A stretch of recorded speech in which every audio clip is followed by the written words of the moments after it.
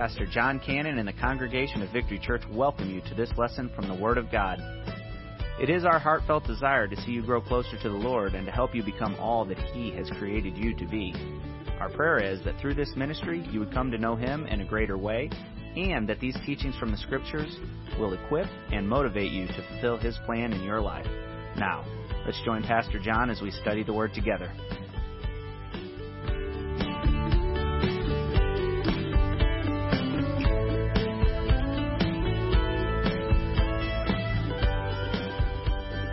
So you have your sermon notes. Today in our D6 study, we're talking about our D6 family theme for the week is Standing for Truth. And this week together collectively, we're going to be studying out of 1 Kings chapter 18. And last week I spoke a little bit about Elijah. We're going to be unpacking chapter 18, the event where Elijah, in the face of all odds, obviously against his culture and against the grain, took a stand for truth, and God heard and answered that. So our D6 theme for the week is Standing for Truth.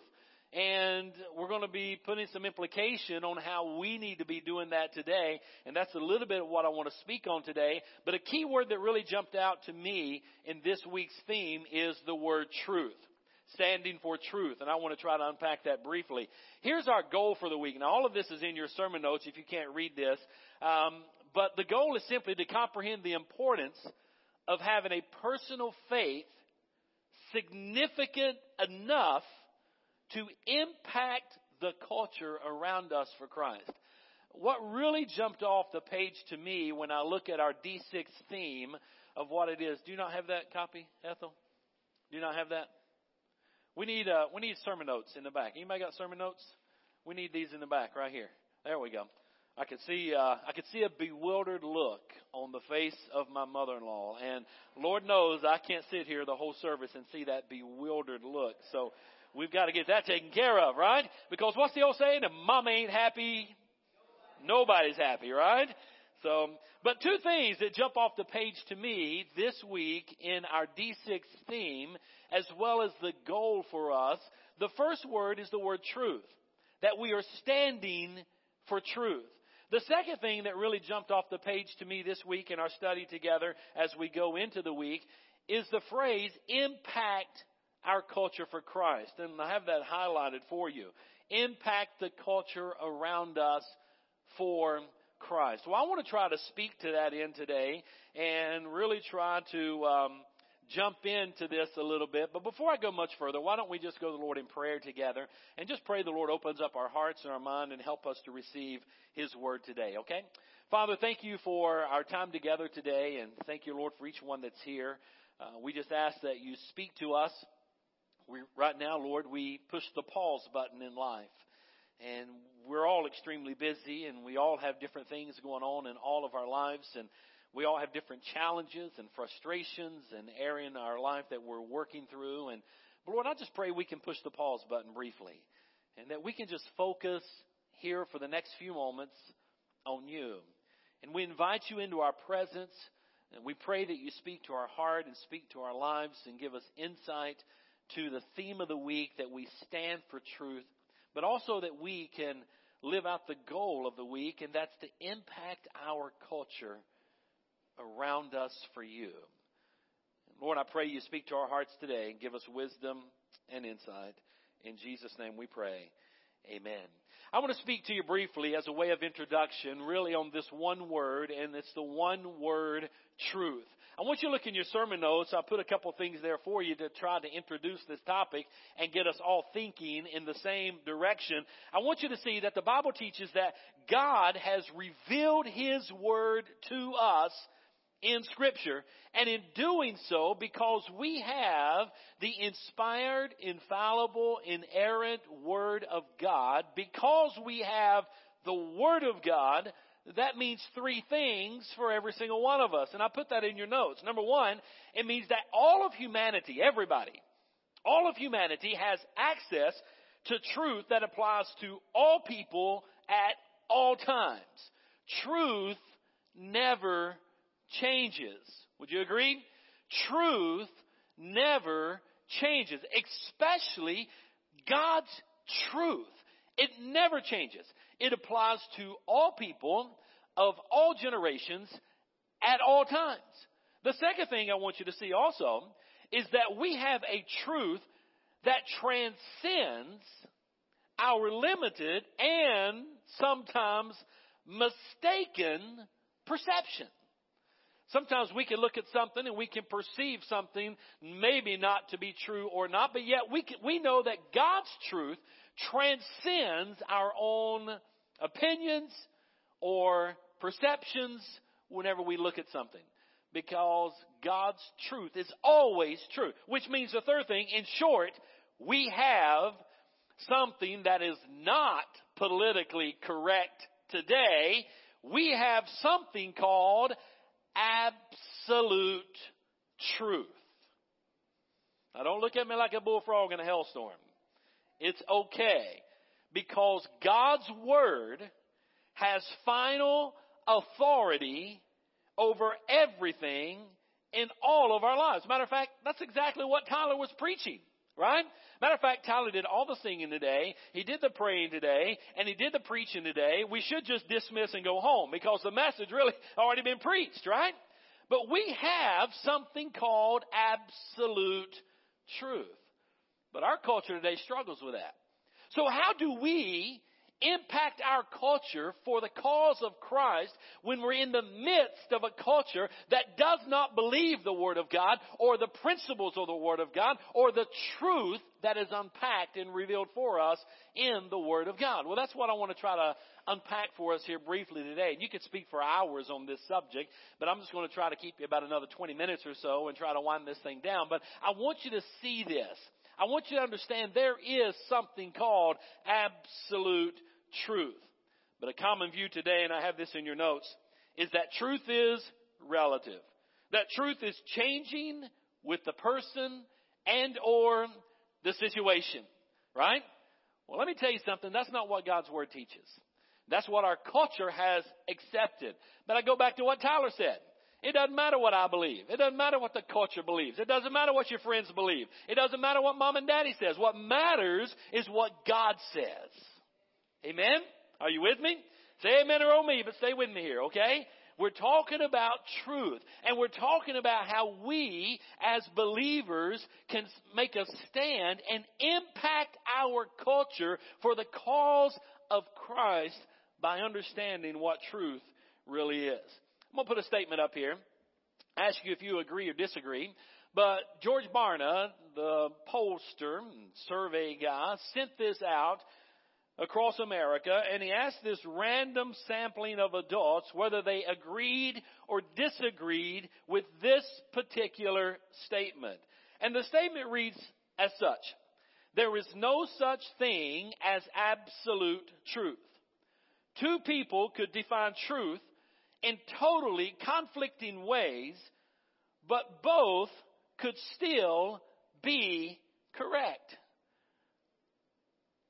Don't raise your hand. I don't want to know what you're thinking right here, to be honest with you. I want to have a great day. But do you agree or disagree?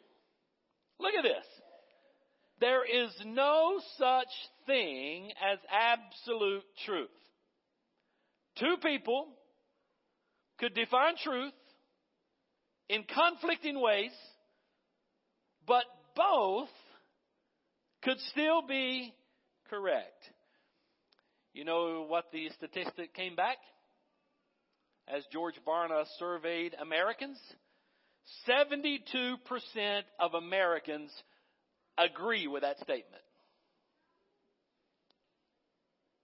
Is that not sad, depressing? 72% of Americans agree with that statement. But what's even more sad, if you will, is that 62% of born-again believers agree with that statement. Now, it bewilders me. How can you study God's Word and not believe in an absolute truth? How can you study the principles of Scripture and not believe in an absolute truth? Well, there's no wonder we as Christians today are not making an impact on our culture and on our society. Right? When 62% of born-again believers do not even believe in absolute truth. Are you with me? Is it any wonder? Is it any wonder that Christianity has become the faith that everybody can slam, that everybody can abuse, that everybody can knock around, that everybody can say they have no rights, they're just believers, they're just Christians, they're just Christ followers? Is there any reason? Actually, probably not, because we are the minority, especially when 62% of born-again believers believe that this is a true statement.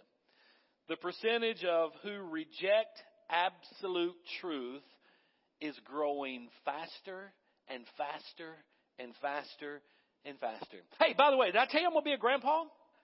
Did I tell you that? Yes, I'm going to be a grandpa, right? In March, I'm going to be a pawpaw.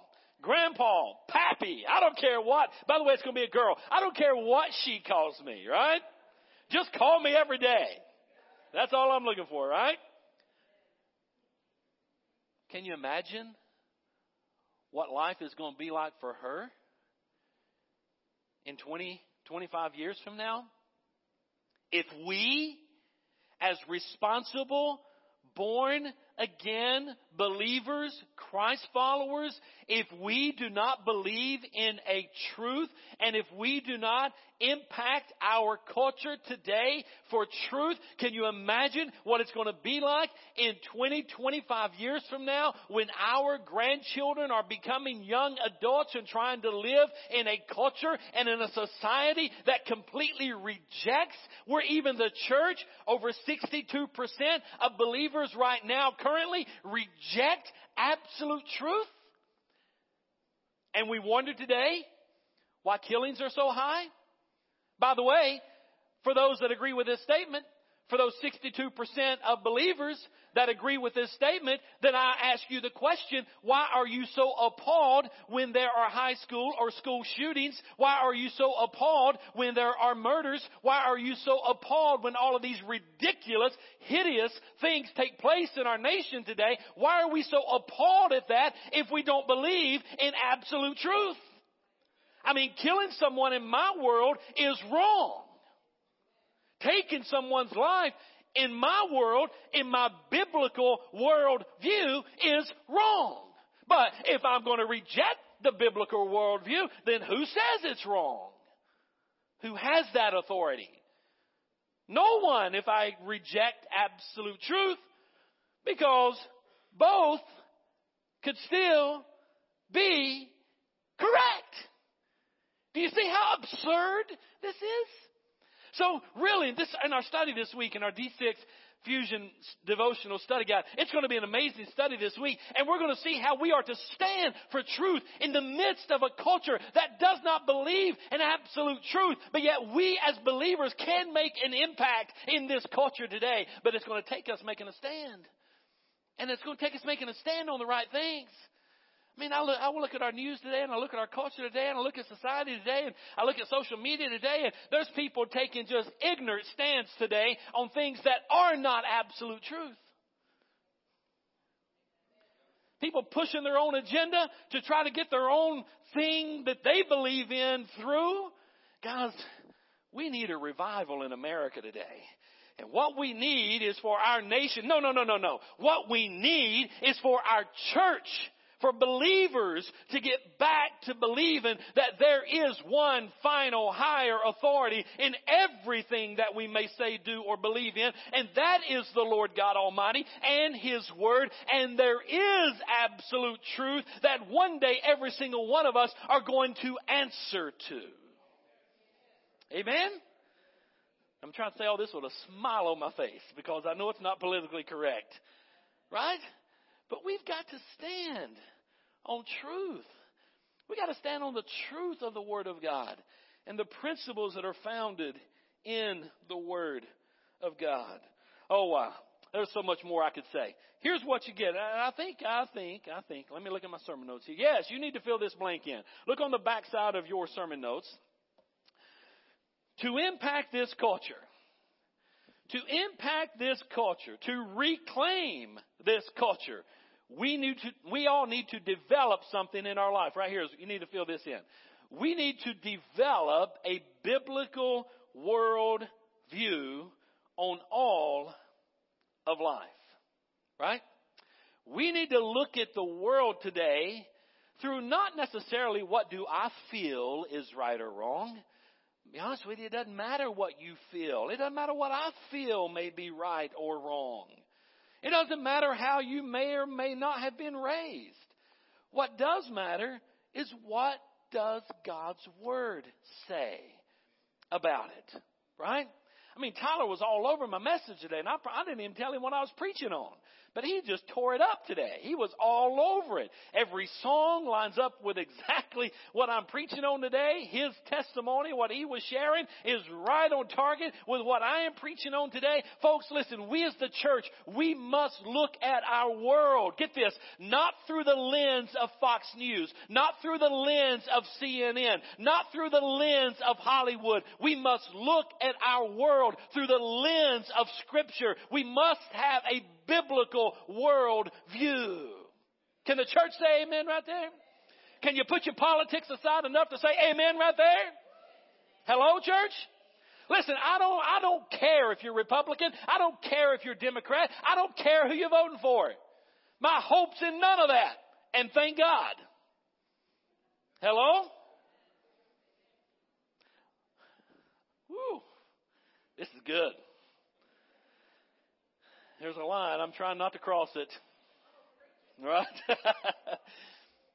We've got to have a biblical world view. Let me ask you this question here. Check it out. Here's a picture for you. On the left, what is that? What is this? A thermometer.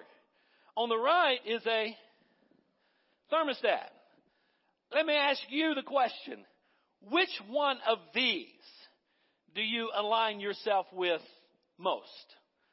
Are you a thermometer or are you a thermostat? Well, what's the difference in the two? And I want you to fill in the blank on this because I want you to see this. A thermostat, I want you to see, makes an impact on the room, right? I walk over here, and I'm going to go off screen for Facebook Live, so I have not left. I will be back. But if I come over here to this thermostat, which has a lock on it. I have figured out how to manipulate that, by the way. I can stick a little wire up in there and kind of push it. But I can go and push those buttons. And you know what I can do? I can make that temperature go. Man, we've got an air conditioning unit in here like you would not believe. I guarantee you we could hang meat in here. Right? If I push that down a little bit more, we could make the walls frost on the side. Right? Now, a thermostat is all it's going to tell you is it's cold.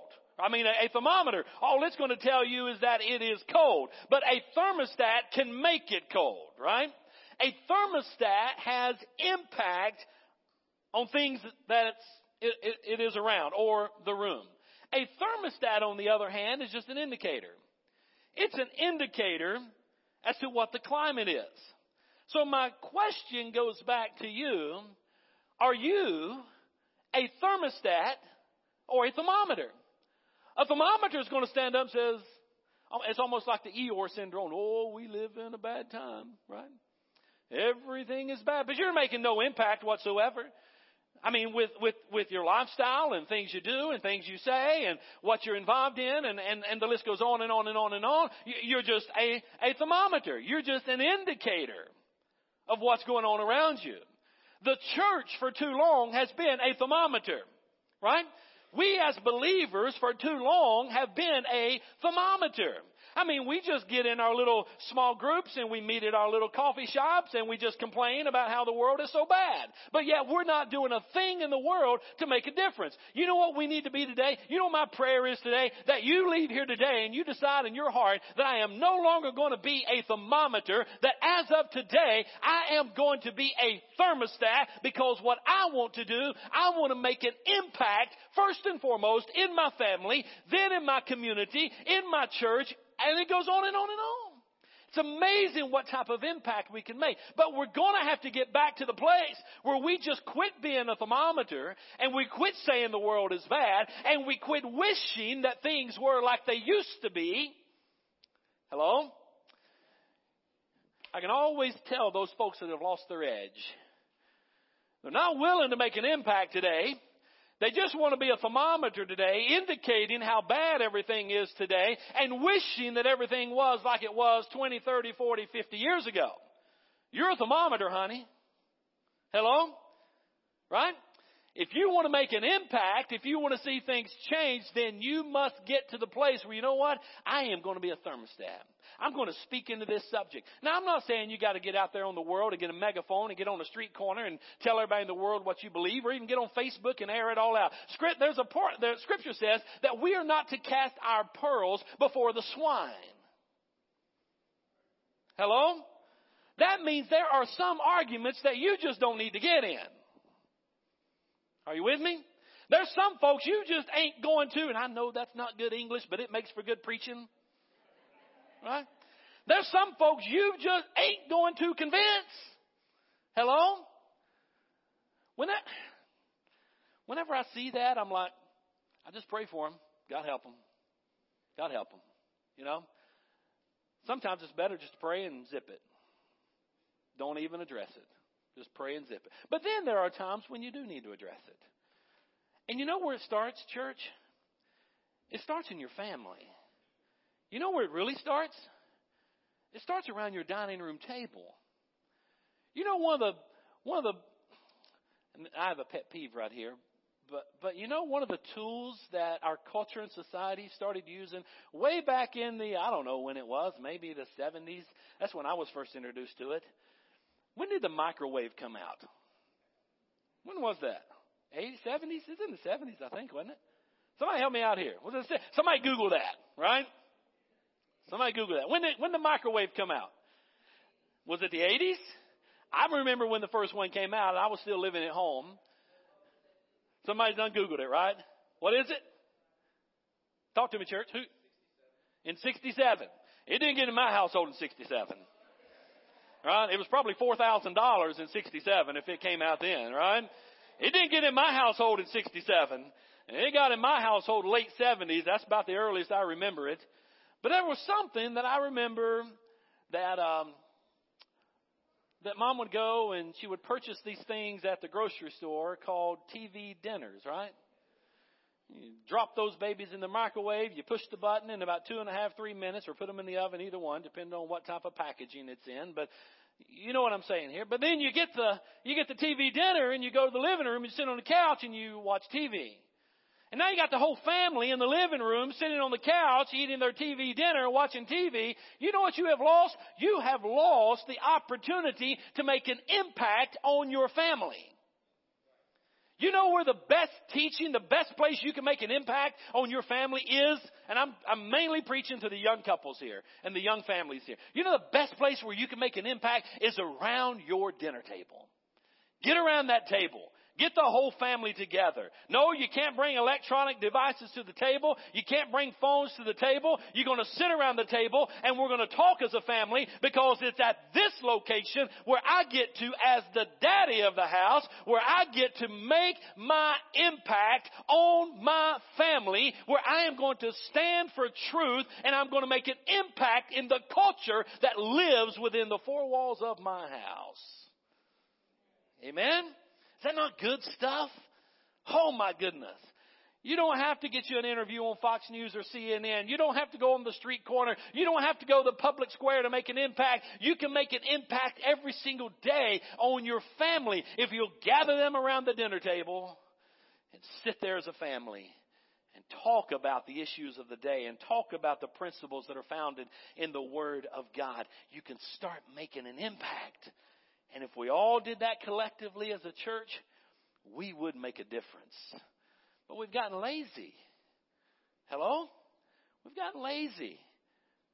And we're no longer willing to make that stand. Oh, there's so much more I want to talk about. And by the way, I'm still in my introduction. I'm trying to get through this. I'm not going to be able to unpack all of this about Daniel.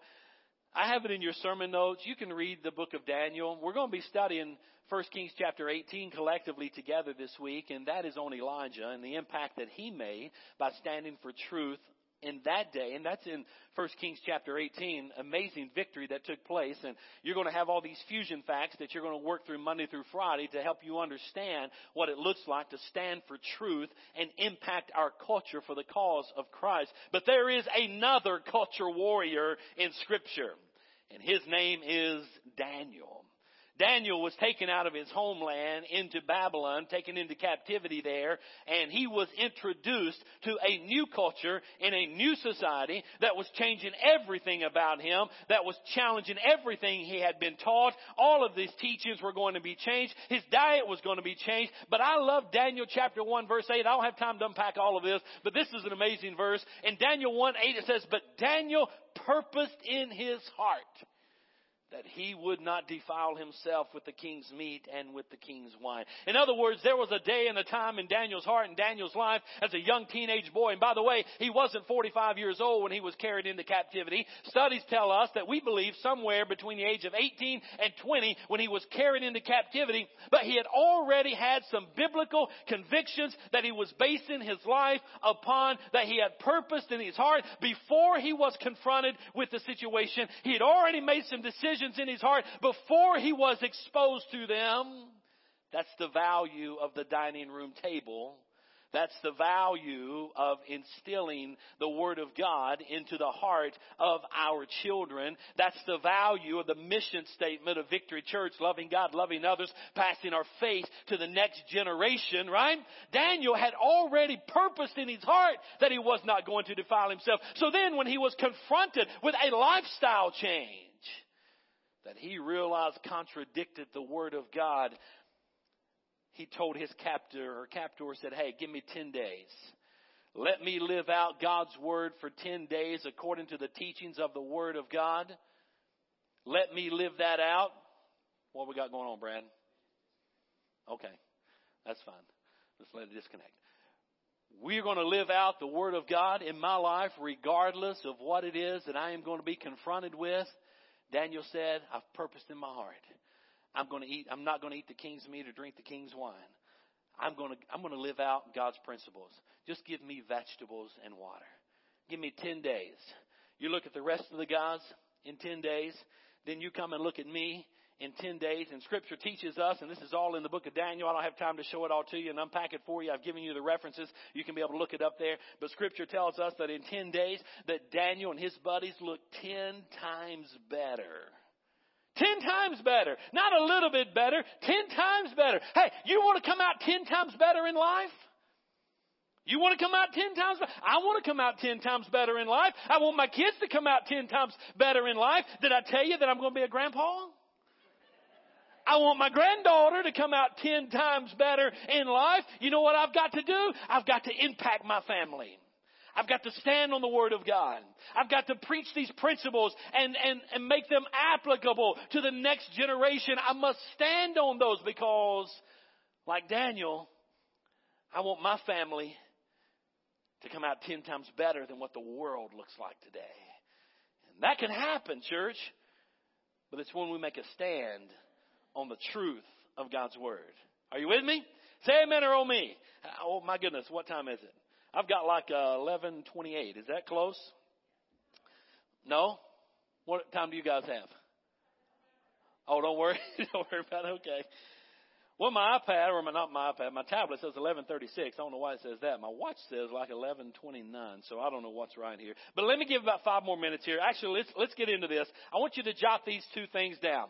Number 1, for us to make an impact in our culture today, for us to make an impact in society today, for us to stand for truth, 2 things that must transpire in our life. Tyler's already preached this, and the song said. We sang about it in a couple of the songs. But number 1, we've got to realize that our identity is in Christ and not in the world. Oh, that's huge. We've got to realize our identity is in Christ. Psalm 139 and verse number 13. I want you to look at this passage of Scripture. The psalmist is talking to God. He says that you created every part of me. You put me together in my mother's womb. Who is it that's created us? Who is it? It's God. The psalmist says, you created me. You are the one who put me together. That's why I can look at my wife and say, hey, if you don't like this, you got to take it up with God. He created this. Right? He put me together. Hello? Look at her. Yeah. She likes it. She gave me a thumbs up. Listen to Jeremiah 1:5. Listen to this. It says, before I formed you in the womb, I knew you. Ho, ho, ho, church. Here's another one of those principles that our culture has accepted, and unfortunately, half the church has accepted. This is a baby in the mother's womb. Matter of fact, this is the prophet Jeremiah. And I want you to look, he says, before I formed you in the womb, I knew you. Before you were even conceived. Do you think God has a plan for every single one of us? Sure he does. He had a plan for the prophet Jeremiah. He says, before I formed you in the womb, I knew you. And before you were born, I consecrated. What's that word consecrated mean? The word consecrated means to be set aside. This baby grand electronic piano that was graciously donated by Tom and Sharon Seibert to our church many years ago, which is a beautiful instrument, an amazing instrument, a very expensive instrument, has been consecrated for the glory of God. What do you mean by that? It's been set aside to be used in church worship. Right? And they can be used anywhere. It can be out there being used in the world. It can be used for Satan and his gang, right? I mean, piano is not good or bad in and of itself, right? But it's been consecrated. It's been set aside. Do you know what God has planned for every single one of us? Is that we've been set aside for His use. We've been consecrated for His glory and for His honor. He said, I knew you. He said, I formed you, and I'd already consecrated you. Look at the next thing. He said, I appointed you to do what? He had a job and a ministry for Jeremiah before he was even conceived in his mother's womb. He said, I have appointed you a prophet to the nations. And we go and we read about the life of Jeremiah, and we can see where God, he lived out what God had appointed him to be and do. I wonder, when we think about abortion in our world today, I wonder, and we see the world today trying to find a cure for cancer, I wonder if God said, you know what? I appointed a guy that I had given the plan to cure cancer in the world today, but you killed him in the mother's womb, or her in the mother's womb. Jeremiah 1:5. God said, before you even were conceived, I appointed you to be the prophet to these nations, to preach and weep to them and share with them what thus saith the Lord. Why? Because I love these people, so therefore I've appointed you before you're even conceived. I've consecrated you. I've formed you. I've appointed you. I have a plan for you before you're even conceived, that you could be a prophet. What if? All the ills in our world today, God loves us so much. He said, you know what? I'm going to raise someone to take care of that. I'm going to raise up someone to take care of that. I'm going to raise up someone to take care of that. But in our world today, we abort and we abort and we abort and we abort. Hello? You say, preacher, that's not popular. I know it's not popular. But it's a principle of the Word of God. It's the truth that we got to stand on. Now, just let me say this, because I really believe in this. If there's a mother out there that's had an abortion, I want you to know there's forgiveness for her, and God still has a plan for her, and God has a life for her, and it's a mistake, and all you got to do is repent and ask God to forgive you, and God can raise up and live out an amazing plan and purpose in your life. You're not to be thrown away. We can't throw the baby out with the bathwater. Did I tell you I'm going to be a grandpa, right? Hello? We got to stand on those principles. Philippians 2:13, here's another passage. It is God who is at work in you. Who's at work in us? It's God. It is God at work in us both to will and to work out my own pleasures. Is that what Scripture says? No. What does the Scripture say? For it is God who is at work in you both to will and to work for what? His good pleasure. By the way, I want you to poke your neighbor on the shoulder right now. I want you to tell him, listen, life is not about you. Go ahead. It's really not about you. It's not. It's really not about whether you're happy or not. It's really not about whether you're whatever you're. It's really not about you. Okay. The sooner we learn that, the happier we're going to be as people. Life is not about me. Life is not about you. Life is living out God's plan and God's purpose and God's calling in my life. That's what life is about. Hello? Woo-hoo! Our identity is in Christ.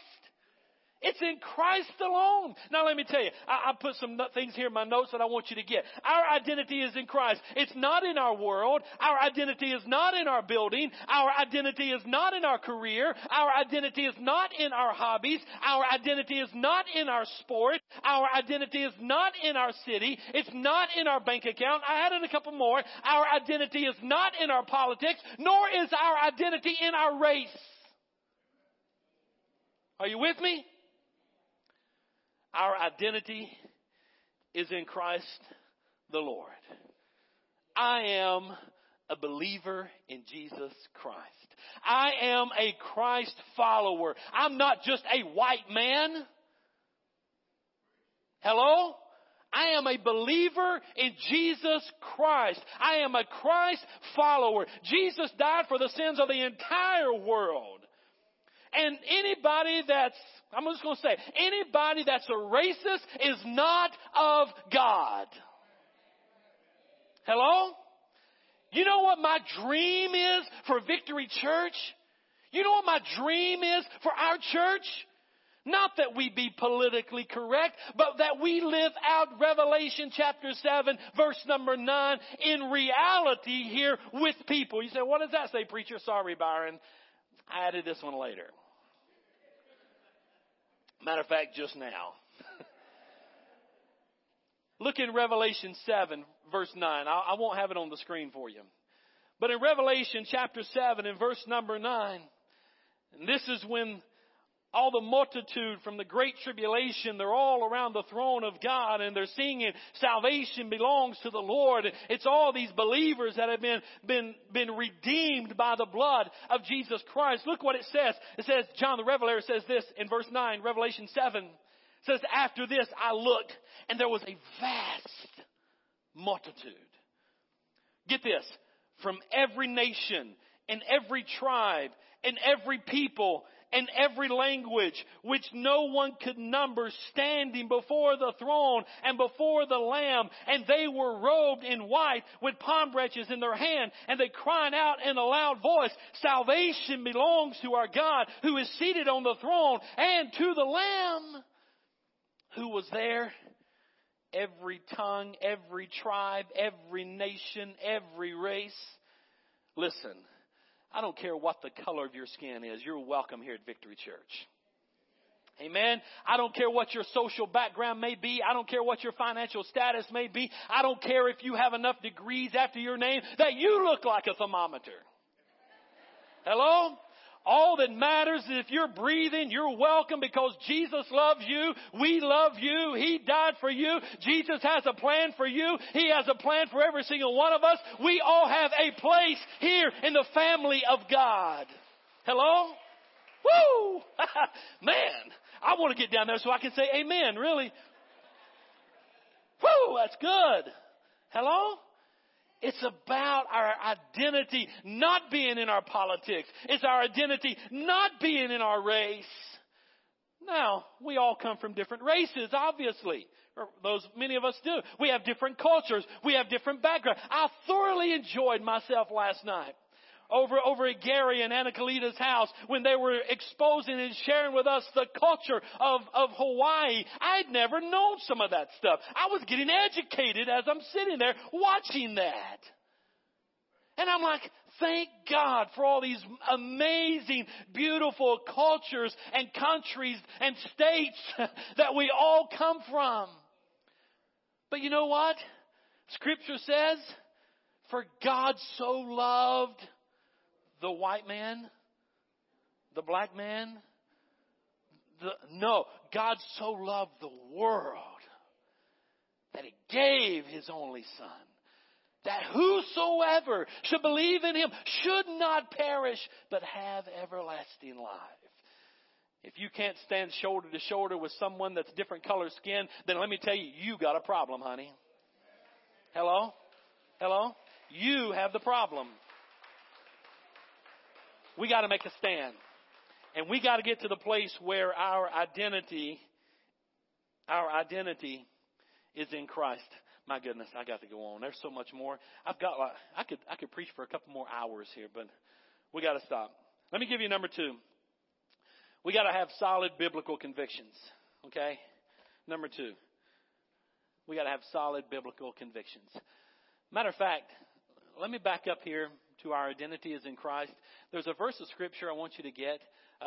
Byron, if you will, pull it up. It's Romans 12, 1 through 2. Now, this is in the Message paraphrase version of the Bible, and I think I put the reference in your notes. I want you to underline that and circle it. I want you to go home and really read that and unpack it. But here's what it says. Now, this is in the Message paraphrase of Romans 12. It says, so here's what I want you to do.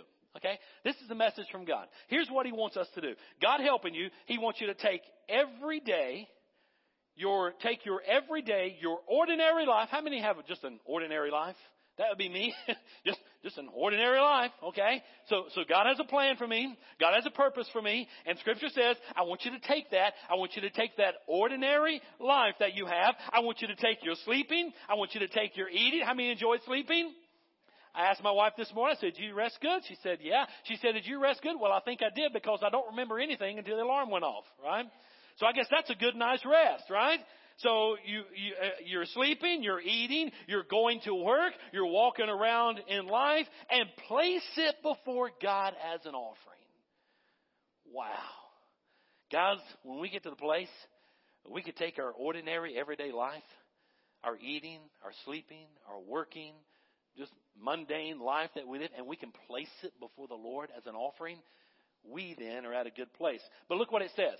It says, do not become so well adjusted to your culture that you fit into it without even thinking. Instead, fix your attention on God. And we got to be careful we don't default into that, right? Because our identity is in Christ. Number 2 is that we have solid biblical convictions. Now, Daniel 1:8, I've already kind of shared with you, and I've already given you my thunder on this. Daniel 1:8, he had already purposed in his heart that he was not going to defile himself, and he came out 10 times better. But I want you to know, we've got to have biblical convictions, not just convictions. A lot of folks have convictions, and they share them with me, and they preach on them, they stand on them. I'm like, man, only one problem with that conviction. I don't see chapter and verse for it. Hello? So I'm talking about keyword biblical convictions. So let me ask you a few questions. What kind of convictions do you have? And then the question I want to ask is, are they biblical? Do you have chapter and verse to back up that conviction? Well, it doesn't matter what your convictions are, good, bad, ugly, indifferent, whatever they are. If you don't have chapter and verse to back it up, then you're building a house on the sand. And it one day will crumble and fall all around you. The songs that Tyler was singing up here for us today was talking about building on a solid, firm foundation, right? And the only way we can do that is when we have biblical convictions. I want to share with you one of my biblical convictions, and then I've got to stop. And I apologize for going too long today.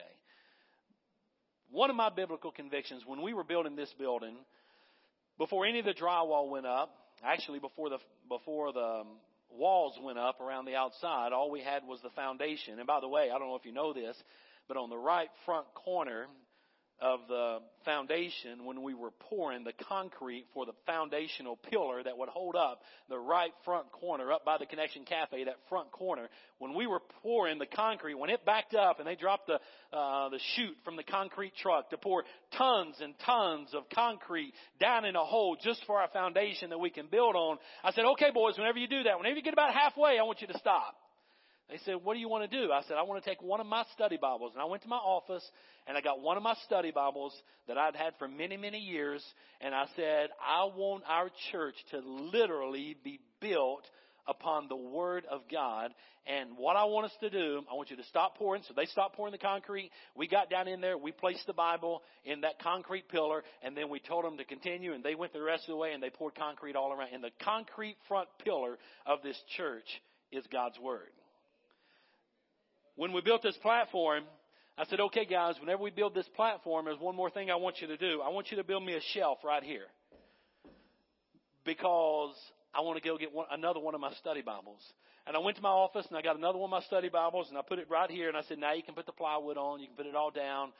I literally want to be standing on the Word of God every single Sunday when I stand here and preach God's Word. And then, before we started putting up the walls all around the church, I came out here one Saturday morning all by myself. Everybody was gone. Just the concrete footings had been poured all around the building. And I got a can of black spray paint, and I started writing scripture all around the footers on this building before we started building walls. Starting on the back corner right here and going all the way down the back and up the side, I put and wrote one of my biblical convictions. And it's an old hymn that I remember singing in church when I was a boy. It's since then become one of my favorite old hymns and old songs because there's so much truth in it. It goes something like this, if I can catch my breath and try to sing it for you. But here's my biblical conviction. My hope is built on nothing less than Jesus' blood and righteousness. I dare not trust the sweetest frame, but wholly lean on Jesus' name. On Christ the solid rock I stand. All other ground is sinking sand. All other ground is sinking sand. When darkness veils His lovely face, I rest on His unchanging grace. In every high and stormy gale, my anchor holds within the veil. Sing it with me. On Christ the solid rock I stand. All other ground is sinking sand. All other ground is sinking sand. His oath, His covenant, and His blood support me in the whelming flood. When all around my soul gives way, He then is all my hope and stay. On Christ the solid rock I stand. All other ground is sinking sand. All other ground is sinking sand. Listen to this fourth verse. When He shall come with trumpet sound, oh, may I then in Him be found, dressed in His righteousness alone, faultless to stand before the throne. On Christ the solid rock I stand. All other ground is sinking sand. All other ground is sinking sand. That is my biblical conviction. That's why I preached from day one when we started this church in March of 1999 that life is not about religion, it's about a relationship. And having a personal relationship with the King of Kings and the Lord of Lords, with Jesus Christ Himself. Life is not about what denomination you belong to. It's not about politics. It's not about race. It's not about finances. It's not about any of that stuff. It's about a relationship with Jesus Christ. Guys, we err in standing on our convictions if they're not biblical convictions that we have chapter and verse for. I got to stop. Band, come on up. I could go on. I got to stop. Let me give you this one. We have a choice. We can fit in or we can stand out. Right? We can just fit in with the crowd and everything, or we can stand out. We can go with the flow. You got to understand, I was raised in the South, right? And that old classic Southern rock music kind of comes out. So whenever I wrote this, we can go with the flow, or we can run against the wind. Immediately what I think about. Bob Seger, right? Right? Here it is, though. We can fit in, or we can stand out. We can just go with the flow, or we can stand against the wind. Now, there should probably be a whole nother message on how you do that. You can't stand belligerently. You can't stand slamming everybody. You can't destroy a person, right? You got to stand the right way. And how would Jesus stand? It says that he ate with sinners and publicans. He loved people, and he talked to them about a relationship. That's how we stand. We don't stand by throwing rocks. We don't stand by casting judgment. We stand by just loving people and letting them know that Jesus loves them and letting them know there is a right and a wrong way. And I'm sorry, I didn't write the book. I'm just the messenger, just living by it. But there's a way we all can come out 10 times better. That's if we make a stand on Scripture, like Daniel did. We purpose in our heart. So I guess my question is, will you help me this week in our D6 study? Together, can we make a stand for truth? Not your political views. I'm up to here with that nonsense. I'm just so sick of it. Sick of it. I am so sick of it. Can we make a stand together for biblical truth? That we can impact our culture in a way that they then too could line up with what God's Word says? I promise you to make a difference. But where does that start? It starts in your home. It starts around the dining room table. Gather the family there. Influence. Make an impact on your family. I tell you guys, and I've told my family this for years, we could lose every material thing we have in this world, and it wouldn't mean a thing to me as long as I had my family. That's all that matters. There's only one thing you'll take with you to heaven. And it's not your bank account. It's not your home. It's not the car you drive. It's not the clothes on your back. Only one thing you'll take with you to heaven. That's your kids and your grandkids. I'm telling you, I'm going to be a grandpa. That's it. I want my whole family in heaven. I want my whole family making an impact for Christ in their life today. Right? I want our church to make an impact for Christ. I want the doors of our church to be open to anybody that walks in. But at the end of the day, we got to stand for what God's Word teaches. We do that the right way. Every race is welcome. Every social, economic status that folks are in, they're all welcome. Jesus died for all. We got to be welcoming to all. But at the end of the day, we got to stand. Where God's Word says yes, we emphatically say yes. Where God's Word says no, we emphatically say no. Where God's Word does not clearly define, we can't be emphatic there. That's where we say, you know what? You got to take that up personally with the Lord. Would He be pleased with that decision you're about to make and whatever it is you're doing? Right? The main thing is we love God. We love others. We pass our faith to the next generation. If we're intentionally doing that every day, standing for truth, we will make an impact on our culture. I invite you to do that. Father, thank you for our time together today. And thank you, Lord, for each one that's here. And I know I've been long today. But God, I had to get this message off my heart. Families need this message. Our culture, our society, our nation, our world need to know there is an absolute truth. There is a divine, supreme authority in all of life. And that is you, oh God. Help us to submit to that. And help us to make an impact in our culture in a way that brings you honor and glory.